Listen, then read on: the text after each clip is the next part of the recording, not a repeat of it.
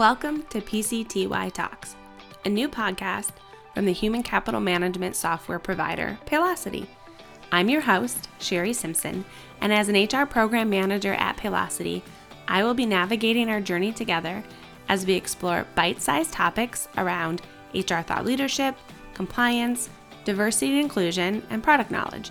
If you have an idea for a future podcast topic, please drop me a note at pctytalks@paylocity.com.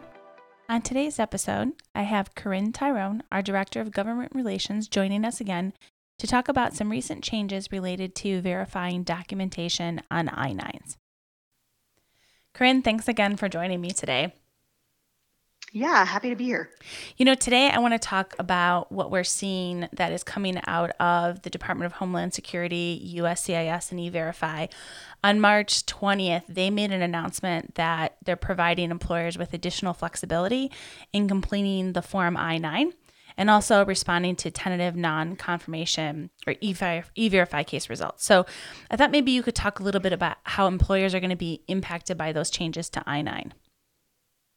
Yeah, absolutely. So that's a great call out. And I think, as we've kind of seen the coronavirus pandemic roll through the country, we're seeing a lot of agencies adapt to that in a bunch of different ways. So one thing that I think is really worth calling out that you just alluded to is that generally speaking, as you're going through the process of completing a Form I-9 as an employer, you're required to view those Section 2 documents in person and make sure that they look real, authentic. That's part of your responsibility as an employer. And generally speaking, there's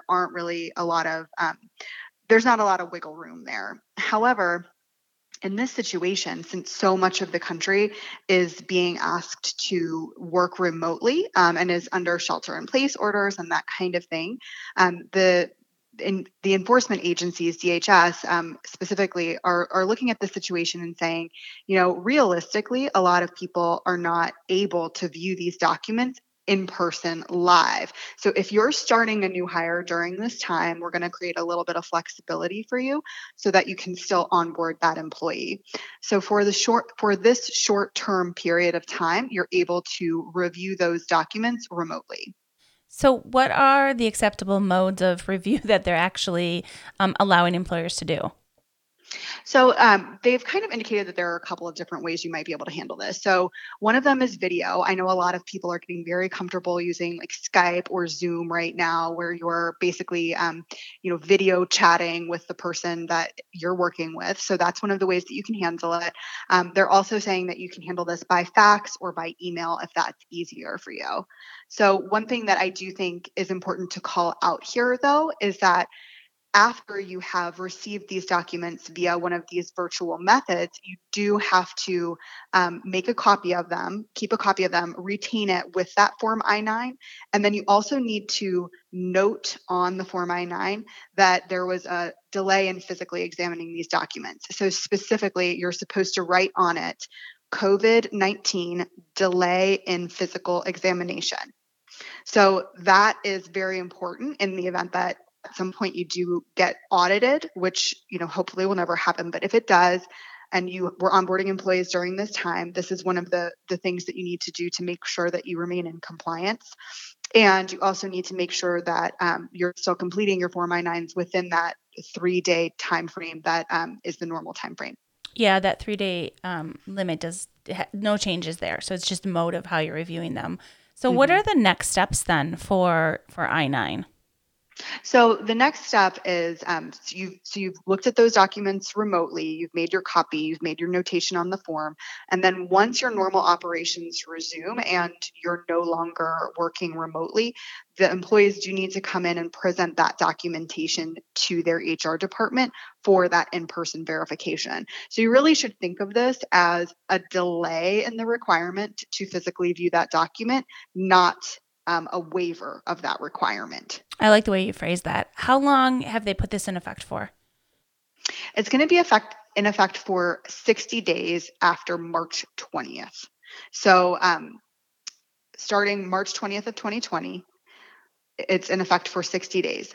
The only possible change there is if there is a national declaration that there's no longer a state of national emergency, in which case this will be effective only for 3 more days. So if at some point there's a declaration that it's no longer a national emergency, 3 days after that, this is no longer effective. Okay. Where can you find like the full announcement of the details of this change? I can send that to you actually, and you can put it in the show notes. It's on ice.gov/news/all.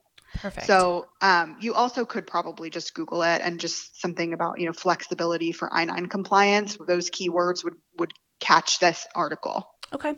I also mentioned earlier that this is going to affect tentative non-confirmations with E-Verify. Can you walk through how that's going to impact employers?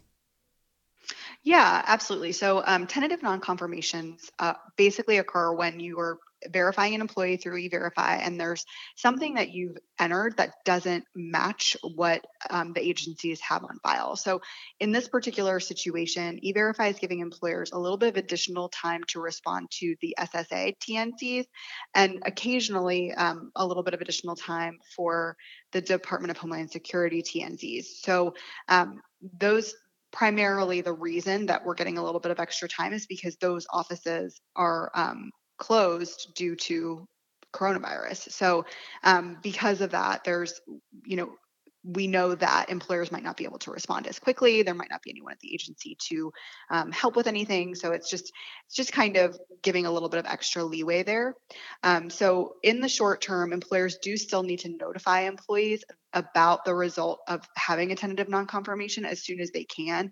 And then the employee can choose to try to resolve that and make an update as soon as they're able to do that. So in the interim, what are the temporary policies that are in place for this?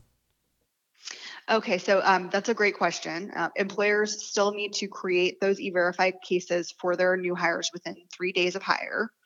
So there's no change there. Employers have to use the hire date from the employee's I-9 when creating that E-Verify case. And then if the case creation is delayed for some reason, you can select other from that drop down list and then enter COVID-19 as the specific reason to alert the agencies as to why. And then lastly, employers shouldn't take any adverse action against the employee because the E-Verify case is in an interim status. So that's just something to be mindful of, even if the interim status is extended. Yeah, that last point is actually really interesting. So as employers want to make sure that they're staying up to date on what's happening, where is the best place to find the E-Verify information? There's actually a ton of really helpful information on everify.gov. So they have like a whole news page that will have a bunch of coronavirus resources in addition to a myriad of other resources.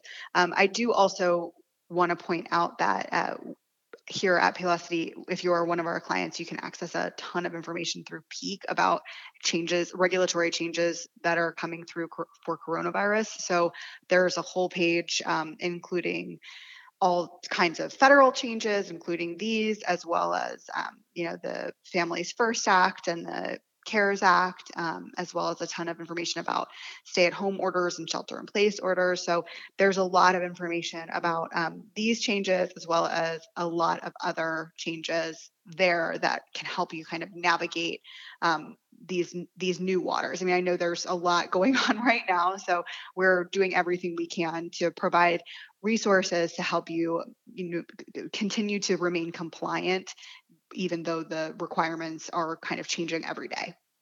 Yeah, I really like that we have some resources out there. So I will include those in the show notes, the couple links that Corinne mentioned, as well as a link to our coronavirus preparedness kit so that you can access that. We do keep that update with some of the legislation changes coming that Corinne had talked about.